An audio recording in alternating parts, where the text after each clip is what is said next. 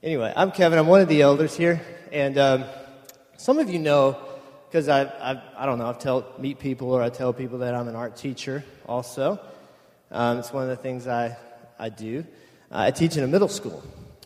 Not this one, but I do teach in a middle school, and I teach art. And so when I was getting ready and praying and preparing for this sermon, I kept having sort of the past come up in my mind. I kept having this picture come up in my mind. It was me going to art school for the very first time.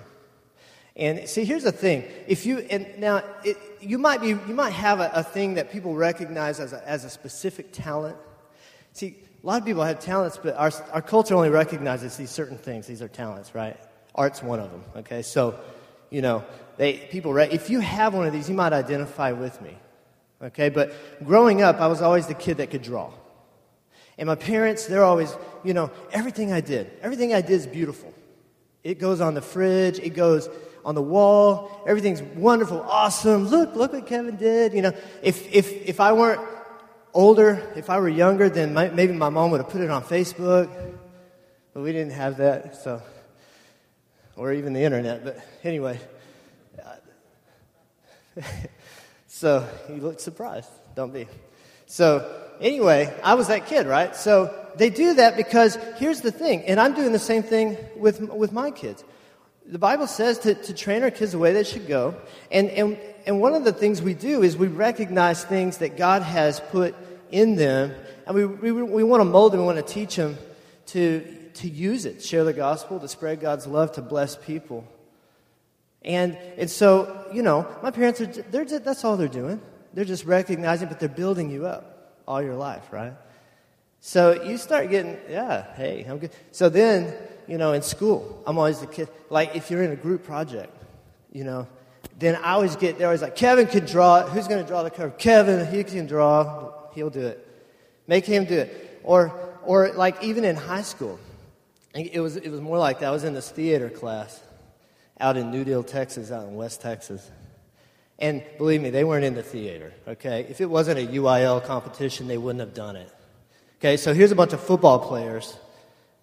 And they're basketball players too, but that's secondary because football's the only thing that matters. And so they're like, oh, they don't have anything to do now. We're done with football. We're done with basketball. Oh, let's be in theater. Let's win a contest. So, they're doing a play. And Kevin can draw. Make him draw. I draw the mountains, or I draw the, So I'm always the guy. I started kind of getting, and you're known for that, like a reputation. And what this does is it kind of builds you up, It's one of those talents that has a lot of glamour attached to it. It's kind of like music. I think there are a lot of things that are like that, sports, where there's a lot of glamour attached to this specific talent, and art's one of them. So, and it kind of builds up your ego. So I start feeling pretty good about myself, thinking I am good, I'm pretty darn good. I'm really good. And then so this is how you graduate high school, thinking, my high school teacher raving, putting my, picture in a contest, it wins an award, So I go into college, art school, thinking with this attitude, I'm really good. Only thing is, going into art school, now, this is going to be probably hard to believe. You'll be going, what, art school? Isn't that like basket weaving? Well, I'm going to try to break that little, that down for you. That's actually, it's a little harder than it sounds. And so you go in, it's actually kind of like the art world's version of boot camp, right? So imagine, you've all seen the movies where the guy joins the army. He thinks this is going to be really cool. He's going to get to go to war. He's going to, he's going to be a big soldier. Okay, but in the movies, this is how it always is. They always line them all up. They have just freshly buzzed hair. They're all standing there, all in line. Drill sergeant comes in, right? And he starts looking them up and down. And they always say something like, your mommies, are not here to take care of you, right? And then, I'm your mama, or whatever. Well, I think I've heard that in the movie. You are boys, or even worse, you're little girls. But when you leave here, you will be men, That's how they do. Well, this happened, okay? But this was like the art school version. So I want you to imagine the the drill sergeant, okay? He's wearing overalls, right? One strap is down. They're high waters. He's got a tie-dye shirt underneath, He's wearing sandals, a ring on one of the toes, He's got more bracelets than, you should have made out of cloth. I don't know. He's from the 60s, I guess. He's got Jim Morrison hair. Or if you're a little younger, maybe in the 90s, there was, Seattle music. They all had the same hair. Okay, so imagine that hair. But he's got a little beard and, a mustache, waxed and curled, right? And attached to his hand at all times is a coffee mug that looks like a cowboy boot. Okay, so now he's the one looking us up and down, right? So we all come in, we're like, yeah, we're good, we're artists, this is going to be great. College is just a formality, right? I go to college because I have to. I want to get affirmed that I am very talented, and then, boom, I get my degree. It's a little piece of paper, it's a formality. But his goal is to break that down. Basically, his goal is to take us down a few notches. Basically, to make us into nobodies. Now, sounds kind of mean, but really what he's wanting to do is get us in a place where we can actually learn something. Because when you go in there thinking, this is pretty much what we all thought, like, hey, we're all good artists. I mean, yeah, we might you might can teach us a thing or two, but it's pretty much just a formality. He's got to tear all that down and get us all on the same level. Basically, saying kind of something to us like what the drill sergeant said. You are not artists, But when you leave here, you will have the potential of becoming one, basically. It's basically what they say. And so he began to do that. And the more he did that, the more freeing it actually became. See, at first seems oppressive, right? What's he saying? My uncle and my aunt and my mom told me I was a good artist all my life. He's got to be crazy. My high school art teacher, this is oppressive. He's telling me I'm not an artist. This isn't the glamorous art experience I was expecting, where I go in a prima donna, I come out a budding, well-known, famous artist. This is not. But then, as it progressed, as time went on, it became very freeing. Because really, being at the base level, being a nobody, is actually a really great place to be. Because then, well, for one thing, you've got nowhere to go but up, right? You've got nowhere to go but to get better. So we were at a place then where we could begin to actually grow. I want to read, we're going to put Colossians up, that first scripture that I had there. Let's see, what was that? Colossians 1:28. Okay, so let's read that. Him we proclaim, warning everyone and teaching everyone with all wisdom, that we may present everyone mature in Christ. Now, we're continuing on with our Change series, or Can I Change? And today, we're going to learn that change is a community project, that it's really something that we all do together. And so we're going to come back to that in a moment. Now, I actually I want to read a version, the NIV version also, which you don't have on there, but, well, you probably do, I don't know. You don't have to put it up there. But it says, He is the one we proclaim, admonishing and teaching everyone with all wisdom, so that we may present everyone fully mature in Christ. I like that. The reason I like that is because the NIV goes ahead and puts the word admonish, or they went ahead and put the word admonish. And the ESV, it says warning, but it doesn't matter. If you look up the definition of admonish, you're going to see the word warning in it. And really, to warn someone is a lot like admonishing them. And so that's why I like that. Now, that's a short little scripture. Seems like it doesn't have a lot in it. Can you put it back up? No, take it down. No, I'm good. All right. So, I'm sorry. I want to pick on Gary because Gary's usually not the one doing this. Awesome. I'm glad you are. Okay, so I can pick on him. It actually has a lot packed in there. It starts with, Him we proclaim. Now, if you just read over that, you're going to be in big trouble. Okay, Him we proclaim. And then warning everyone and teaching everyone with all wisdom, and then that we may present everyone mature in Christ. So it's basically kind of in those three parts. What I love about this scripture is it really takes a lot of the glamour out of Christianity, out of the Christian life. Because let's face it, there's a lot of glamour in Christian culture. A lot. We've got our heroes, right? And we have music. Big music. Sellout concert music. Lights. We've got famous stars in that area. And now, even now, we also have the church planter, which we are. We're planting this church. That's what we are. But there's a lot of glamour that seems to be attached to that too. Because we feel like that person is probably some kind of hero or some kind of superhuman, a person that you have to be this kind of person, or you're not, the church planter. We have a lot of glamour. There's a lot of feel-good with church. I asked someone once why they went to church, and she said, because it makes me feel better about myself. And at first that sounded pretty good.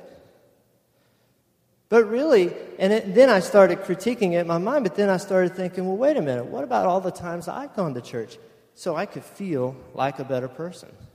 Kind of like I went to college thinking, this is just a formality. I'm going to have my talent affirmed and recognized, and then I'll be ready. And a lot of times, that's what we're doing when we come to church. We're coming to have our goodness, because we really have hearts of gold. Our goodness affirmed, built up, recognized, so that then we can go and do, the good deeds that Christians, expected to do. But this scripture doesn't really support that, does it? Not very glamorous, is it? Him we proclaim. Okay, first, the very first word is Him, Jesus. So we're not even in there yet. We proclaim, warning everyone. That doesn't sound glamorous. I'm warning you. And teaching everyone, kind of hard work, roll up your sleeves, we're doing some teaching. Everyone with all wisdom. Not our wisdom, because we don't have all wisdom. That we may present everyone mature in Christ. Big goal. Takes a lot of work. It's going to take all our lives. That's not very glamorous. Where's the concert? Where's the lights? Where are the big heroes? Well, they're not in there, except for at the very first and the very last of that passage, Him, Christ. So this is actually a really freeing passage of Scripture. Because what this does is this takes us all down a notch. I don't care who you are. And it makes us pretty much nobodies. Because if we were heroes, then we would proclaim us, or we would build each other up in our wisdom. But instead, we're proclaiming Him, turning the light off of us onto Him, and then we're teaching each other about Him, and we are warning each other so that we can follow Him, and we're admonishing one another, which, by the way, means to rebuke. It means to warn sternly. It's a serious word. Admonish is kind of can be controversial because people either do it too much or they don't want to do it, but it says that we're to do that so that we can grow. present everyone mature in Christ, which means that we grow. Otherwise, how you're not maturing if you're not growing. So this scripture is packed full of community, of our hero, and of growth. So Christian growth is a community project. Why do we think that it's an individual thing? I don't understand. I mean, if you really think about it. I mean, I've thought the same thing. But I mean, why do we think it's an individual thing? It seems like everybody else in the world, secular world, understands that to grow and to change is not something you can do yourself. But we like to think it is. Even if we say with our mouths, yeah, it's a community project, a lot of times we think this right here, this setting here is the community, and that hearing the sermon preached is what's going to affect the change. And that's what we think. But that's still basically an individual process then, because then you take the information you hear and you leave this place and you go about your life as an individual. And so you pretty much think that that's how you're going to grow. But I mean, athletes understand the concept of growing in community, don't they? I mean, they have coaches for everything, for every little part of it. Those coaches aren't always friendly and nice. You know, they don't always sandwich everything they say between two encouragements.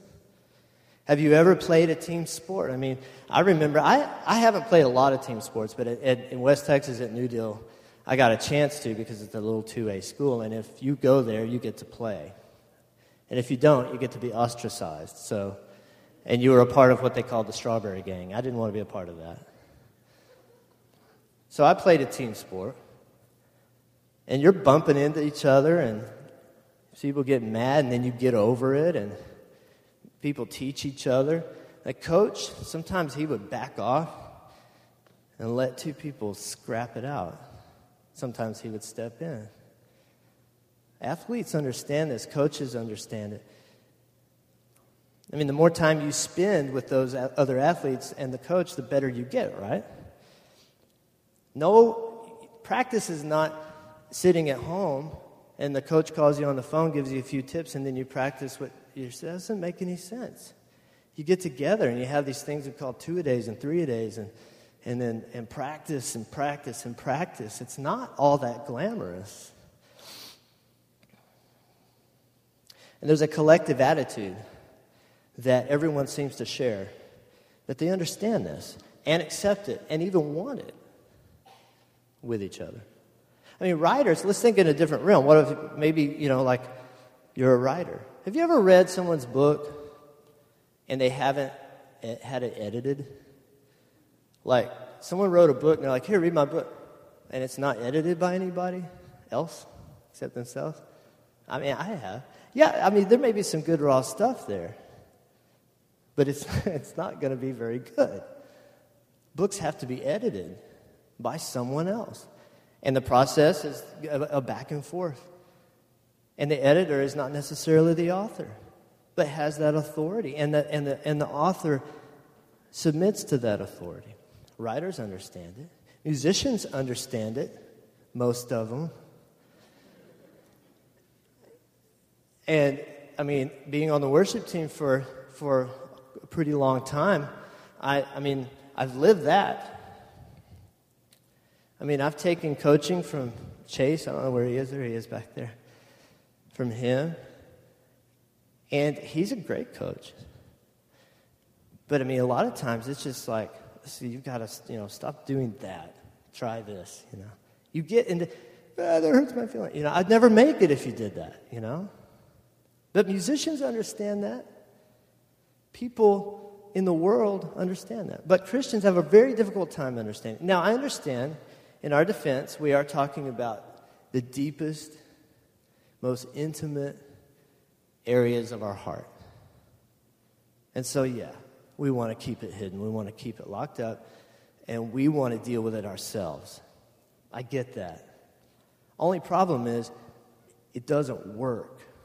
It isn't how God designed it to be. Look at all the cooking shows and American Idol music dancing shows, Isn't it funny how mean chefs have gotten over the years?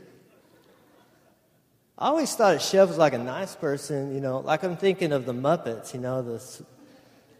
the puppet, but they're not playing games, right? They're like the drill sergeant, Our gospel communities, and we have those here at Legacy, and we'll be talking, I'm going to mention something at the end about them as well. We need to have that kind of atmosphere. We need it. And what it does, what it takes is building trust with one another. That takes time. There's no substitute for that time that it takes. After all, God's the one who designed it that way, that we would even live a life within the realm of time, that we would be born a baby and that we would grow into a mature adult. Why would it be any different as Christians?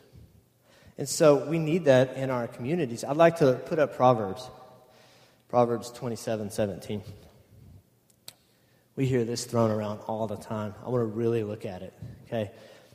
Iron sharpens iron, and one man sharpens another. Do you notice it doesn't say steel sharpens aluminum? Diamond-bladed saw sharpens, I don't know. What's a soft metal? I'm showing my life. I went to art school, okay? Sharpens something softer. It doesn't say that. A lot of times I've heard this scripture wielded by the one who is ready to knock some corners off of you, right? Iron sharpens iron. Well, where's my sword then? Iron sharpens iron. Those are the same metal, same hardness, same ability to knock edges off of each other. And that's intentional. Because you remember in Colossians it said, admonishing everyone, teaching everyone. If we're all doing that, then we all are teaching each other. We're all admonishing each other. Even though we have leaders, we have elders of this church, and then we have our leaders, and then there are other, systems of leadership, in our families and just different roles that we have. But still, I can be sharpened. I can be sharpened by Gary. And we're going to talk about how that's possible, okay? No, by anybody, not just Gary. I know that it's very possible by Gary. But we're going to talk about that. We're going to get there, okay? I want to read Psalms 141. 14:1. I'm making up my own numbers. 141, verse 4. All right. Do not let my heart, he's praying, do not let my heart incline to any evil, to busy myself with the wicked deeds in company with men who work iniquity, and let me not eat of their delicacies. You go to the next one. Yeah. Let a righteous man strike me. It is a kindness. Let him rebuke me. It is oil for my head. Let my head not refuse it. Yet my prayer is continually against their evil deeds. That one's just tacked on. It's part of the whole prayer, but it's not necessarily part of that particular thought. If you go back and read the whole thing, it will make sense. Let a righteous man strike me. That's a funny prayer. You ever prayed that before? No, have you really? This week I would like someone who's righteous to rebuke me. It's going to hurt. That's a hard prayer to pray, isn't it? But it's a good prayer to pray.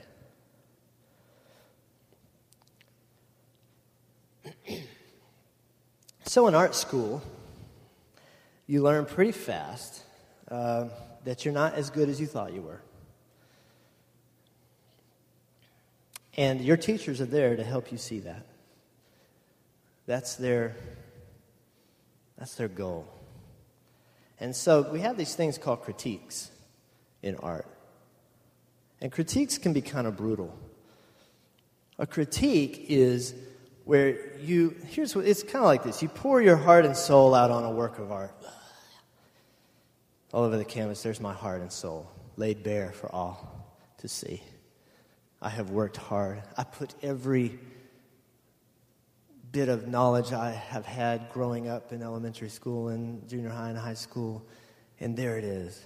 And then they take that and they line it up on the wall, and then they basically pick it apart and tear it to pieces. So there's your heart being shredded, torn to pieces. I mean, it's an interesting process at first because you're really not used to that. You're used to grandma just doting, oh, that's so beautiful, look at the picture. But grandma's not there. We have, all the art students from wherever they came from. And not only does the teacher, because it would be one thing to have the teacher who's knowledgeable, you feel like, about art, to say things about your work, but all the other students get to do this too. And they get to, critique is kind of a nice word for criticize. It's just that critique can involve, some positive things. Can. And so they start to do this. The thing is, though, the teacher, he just kind of lets it happen at first. Because what happens is all these art students, they're pretty good. They think they're all good, right? So they just let you have it. But then it's their turn. And you get to say something about their work. And the thing is, it starts knocking some edges off of people. Because you think, ooh, I was pretty rough on that guy. And then he really tore mine apart. Maybe I ought to change my approach next time. Maybe I'll be a little more respectful. And then the teacher has to, and I do this too with my students, has to really teach how this is to be done. How do you point out things that can be improved upon, point out the merits of it, point out its weaknesses? How do you do that and still do it? Because what you have is you always have the kids, they're the kids that enjoy it way too much. They can't wait. That's so Mickey Mouse, looks like a car. Oh, that's little kid, I've seen, but that's cliched, that's kitsch, that's, whatever the terms are. That's commercial, it looks like. But then, and they enjoy it, man. They get a thrill. You can just see their eyes gleaming when they do. And then you have the kids that don't want to say anything mean. They don't want to say anything to hurt anybody's feelings. They always point out all the wonderful things about it. And you're looking at it going, you're thinking, it's not even as good as you're saying it is. I know it's, that's almost worse than having somebody tear it apart sometimes. You have both of those extremes. And the goal of the teacher is to bring those two things together to a nice balance. To get it so that we know that someone is going to give us some criticism, but we know that they're going to do it with a little bit of respect. They know that I'm going to be doing the same with them, and they welcome it, and I begin to welcome it. And it starts becoming really fun, where at the beginning it was the thing I dreaded, and the art, work, that was the thing I loved pouring myself into, but then I began to really love and really look forward to the critique and the interaction I would have, even though it kind of hurt a little bit sometimes. It was kind of like looking forward to a good workout, knowing that you're going to, and I say this because I work out all the time. No, actually, I don't much, so I have to glean off of hearing Luke talk about it all the time. But he goes out and rides his, bike, say, or, runs up a hill or whatever, and to the point of his body, actually getting sick sometimes. But he's doing it because there's something he loves about it. He knows it's making him stronger. He desires it. It's something he looks forward to. And so that's the teacher's job. Well, let's look at Ephesians. Ephesians 4. I know I'm flipping through a lot of these scriptures. Chapter 4, start with 14 through 16. Now, that scripture I read in Colossians, I think, says all that needs to be said, but these are really helpful. Really. Okay, what is that, 14? Oh, yeah. So that we may no longer be children, tossed to and fro by the waves and carried about by every wind of doctrine, by human cunning, by craftiness in deceitful schemes. Rather, speaking the truth in love, we are to grow up in every way into Him who is the head, into Christ, from whom the whole body, joined and held together by every joint with which it is equipped, when each part is working properly, makes the body grow so that it builds itself up in love.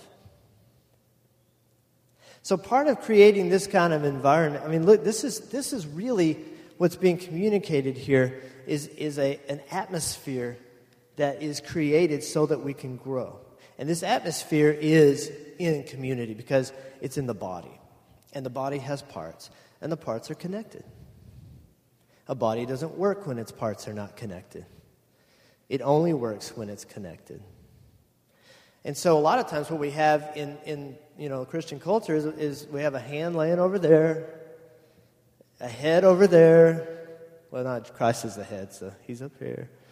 The foot, a toe over there, a spleen. I don't know if they're used for anything, but they're not connected. Except what we try to do is we come together on Sunday morning, and it's sort of like Frankenstein. We try to sew ourselves, like, there, we're the body. And then throughout the week, we're just all by ourselves again. That's not what he's talking about here. That's not what Paul is saying. When each part is working properly all the time, it makes the body grow so that it builds itself up in love. And part of creating this is creating it in our communities and in our relationships. So some of you are hearing me say the word community, and you're like, well, I'm not in that. Okay, then I'm going to start using that word, but I'm going to use the word relationships too. Because those are things that you can be in, and even if you're not in one of Legacy's communities. And you might also be someone who's like, you may not be a Christian here this morning. And so you're like, well, I'm not part of the body, and that's true.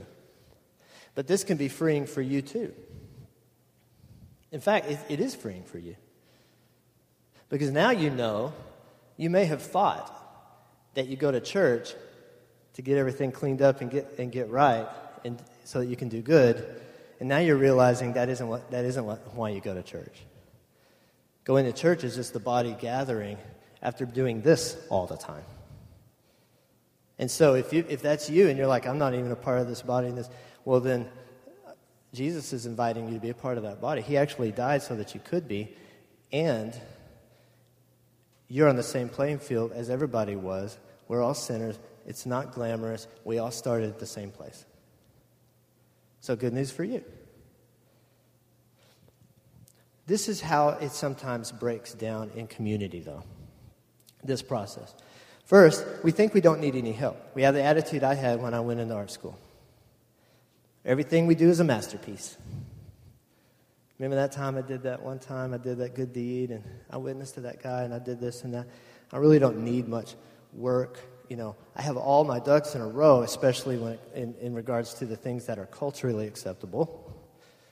I haven't done any of those culturally unacceptable sins. The only ones I struggle with are the little ones that everybody is okay with.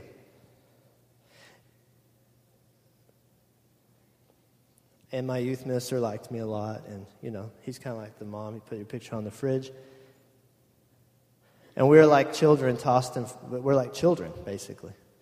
So we have a bunch of little kids. This is where it breaks down sometimes in the community. Well, little kids, like little babies, they can't chew the meat, right? So you give them milk.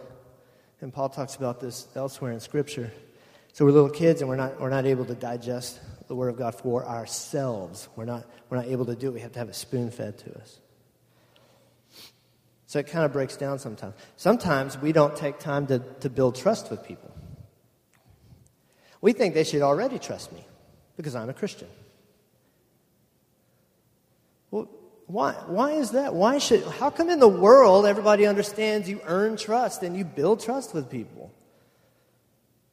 Why is that easy to understand? Read Proverbs and you'll find all kinds of scriptures that say otherwise, that yes, you do. You do some things. You want to have friends? Show yourself friendly. And don't talk loud at people early in the morning. They don't like that. There's a lot of practical stuff in Proverbs. We need to do that with each other. It takes time. We don't build trust with each other, so it breaks down. So I don't trust the guy who's telling me something. So it's not knocking anything off of me that needs to be knocked off. And then sometimes we harshly criticize, and we chalk it up to speaking the truth. And I wanted to kind of talk about that for a minute, because we just read speaking the truth in love, which is so very important. But we have to know what that means. Now, we can kind of gauge ourselves. We're going to do a little self-assessment, just in your mind. If you are a person who needs to learn more forbearance with people and needs to be gentler with people, then this might be you. Do you enjoy rebuking people? Is that something that you like to do? Feels good.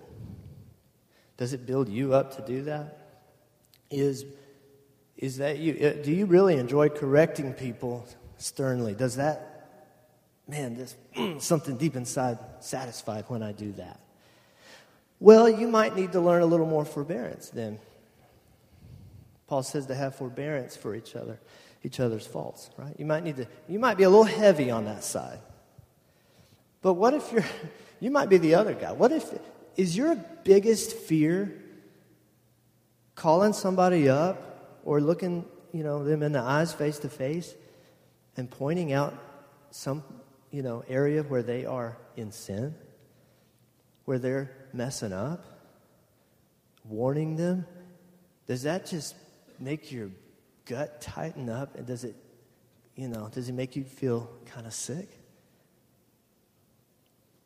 Well, then you're way over unbalanced on the forbearance side. You're going to have a sort of false forbearance for people, putting up with stuff you shouldn't. And so when you recognize where you are on that, then you can ask God to help you. Because we do this in all wisdom, and we do it in love. So, speaking the truth in love. Ephesians said, can we just, I don't want to go too fast on this. Go back to Ephesians 4.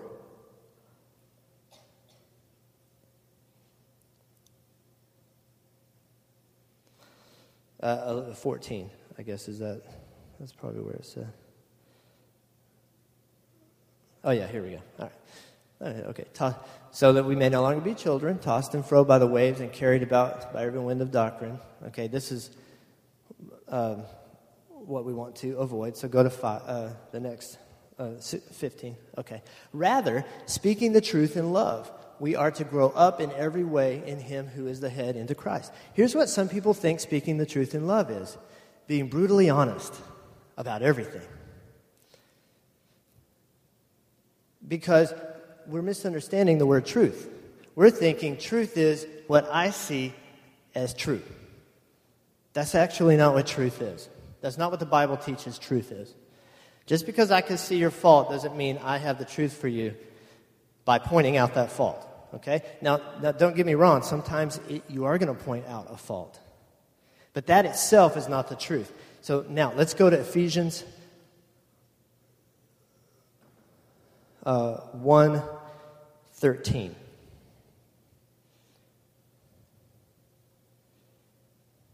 Okay, so here's what the truth is. He talks about it earlier in Ephesians. In Him you also, when you heard the word of truth, the gospel of your salvation and believed in him were sealed with the promised Holy Spirit. That's the truth. So speaking the truth in love is speaking that. And here's, this is where it also breaks down in our communities, and change doesn't happen because we don't know how to preach the gospel to each other. Because we don't know how to say it. We don't even know how to explain it. And I say we in a very general sense. Some may be better than others. But as Christians, as a church, as the church at large, we don't. We do not. We're real good at telling them what this is where you are an impatient man. Well, we're good at that. I'm just speaking the truth in love. Take it. No, I don't know you that well. No, I haven't, taken the time to, get to know you. But I'm a Christian. I'm right. I'm speaking the truth in love. You offended me when you did this. Speaking the truth in love. That's not what that scripture is talking about. The truth is the gospel. So how could we do that differently then? So Gary points out that, Gary gets hurt. He gets offended, let's say, hypothetical. Because I don't know what I did. I offended him. I was late. I screened his call or something. I don't know. Now I can never do that because I said that. So he's offended. All right. So, but we've got to get this thing resolved because we don't want bitterness to grow in his heart. We're in community together, and iron sharpens iron, and there needs to be some sharpening here because something happened, some sin happened because someone's offended. Okay? So Gary this is how we normally do it in community. Gary could say, he wouldn't do this, I know, but Kevin, you're selfish. You screened my call. You just wanted to, watch the tube. You didn't want to talk to me. I needed you. Okay. So he tells me that. He says, just telling you the truth in love, right? But then let's say we talk a little bit more and we find out that maybe I was watching the tube and screening his call. Maybe I was. But what were the real issues here? It could be that I was afraid of what Gary might tell me on the phone. So I screened his call. And the reason I was afraid is because I love comfort. And I don't want to hear the uncomfortable truth Gary has to tell me on the phone. Which, this is hypothetical, by the way. This didn't happen. I don't want to hear it because I am afraid of losing comfort. Forgetting that I am yoked with Jesus, who said, come, take my yoke. My burden is light, easy. I will give you rest. So instead of taking the rest that Jesus has won for me forever, I think I've got to take it for myself. I don't believe the gospel. So I screen Gary's call. So Gary and I are talking.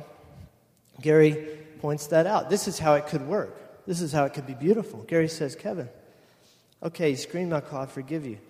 But what happened? Well, I was comfortable, Gary. I'll be honest with you, and I didn't want to pick up the phone and deal with some hard thing. I had a hard day. Gary says, you know what? Jesus won that rest for you.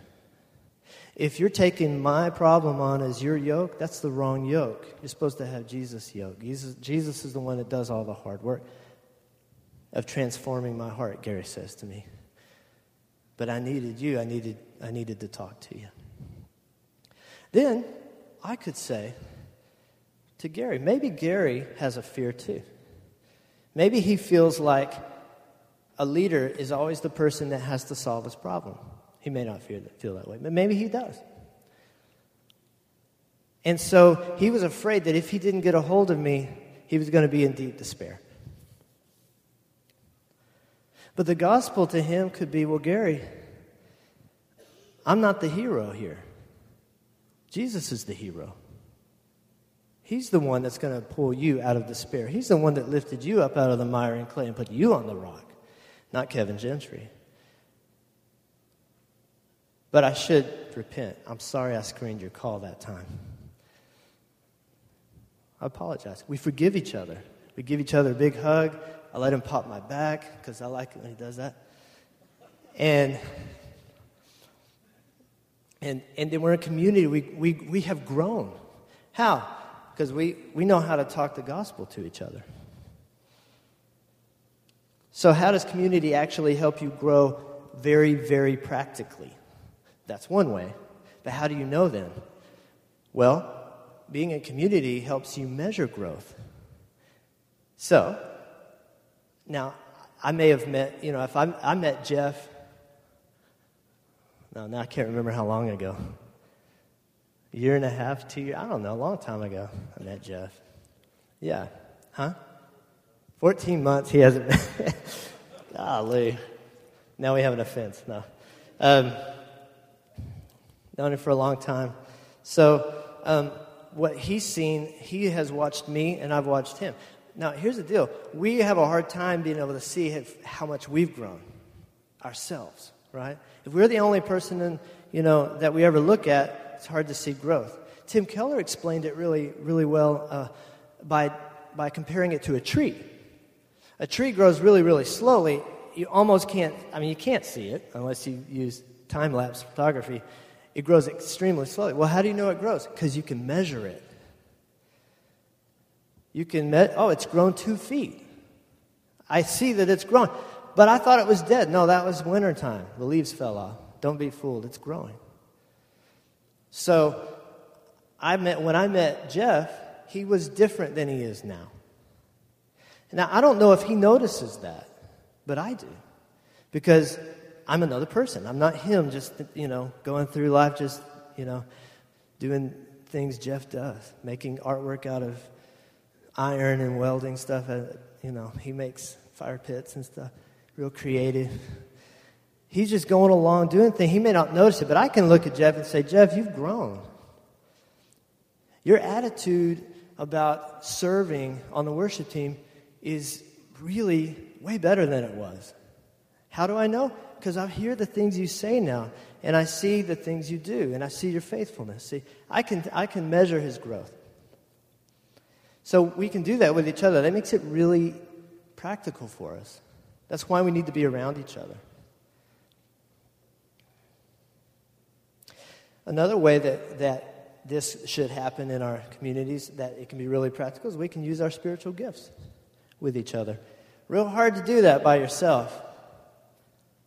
I guess you can stand and teach in the mirror. I do. But it really helps if you've got somebody to teach. You may have a prophecy for someone. Real hard for them to hear it if you can't speak it to them. If you keep it under wraps. People can help you when you fall. Can we look at Ecclesiastes, my other favorite book in the Bible, 4:19.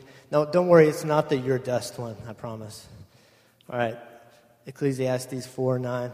All right, 2 are better than 1 because they have a good reward for their toil. For if they fall, one will lift up his fellow. But woe to him who is alone when he falls and has not another to lift him up. Again, if 2 lie together, they keep warm. But how can one keep warm alone? So that's real practical, isn't it? If you're around community, you're around your family, one of you falls, the other picks you up. And so that's growth. That's Christian growth. Well, what's the main tool that we use to do all of those things? What is the main tool we use to admonish? What's the main tool we use to pick someone up? What's the main tool we use for measurement?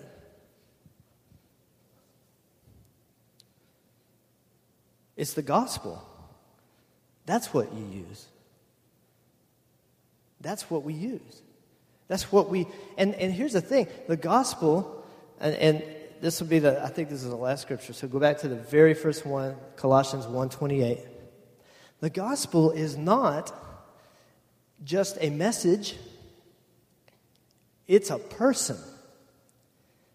Otherwise, it wouldn't say him we proclaim. It would say it. It doesn't say that. It says him. So the gospel is not in it. It's Jesus Christ. It's Him. It's His life. It's His work that He did at the cross. It's His life, His resurrection. It's His blood. It's the story, His story from beginning to end. And that's what the gospel is. And that's what the truth is. And that's what we speak to each other in love. And that's how we grow in community.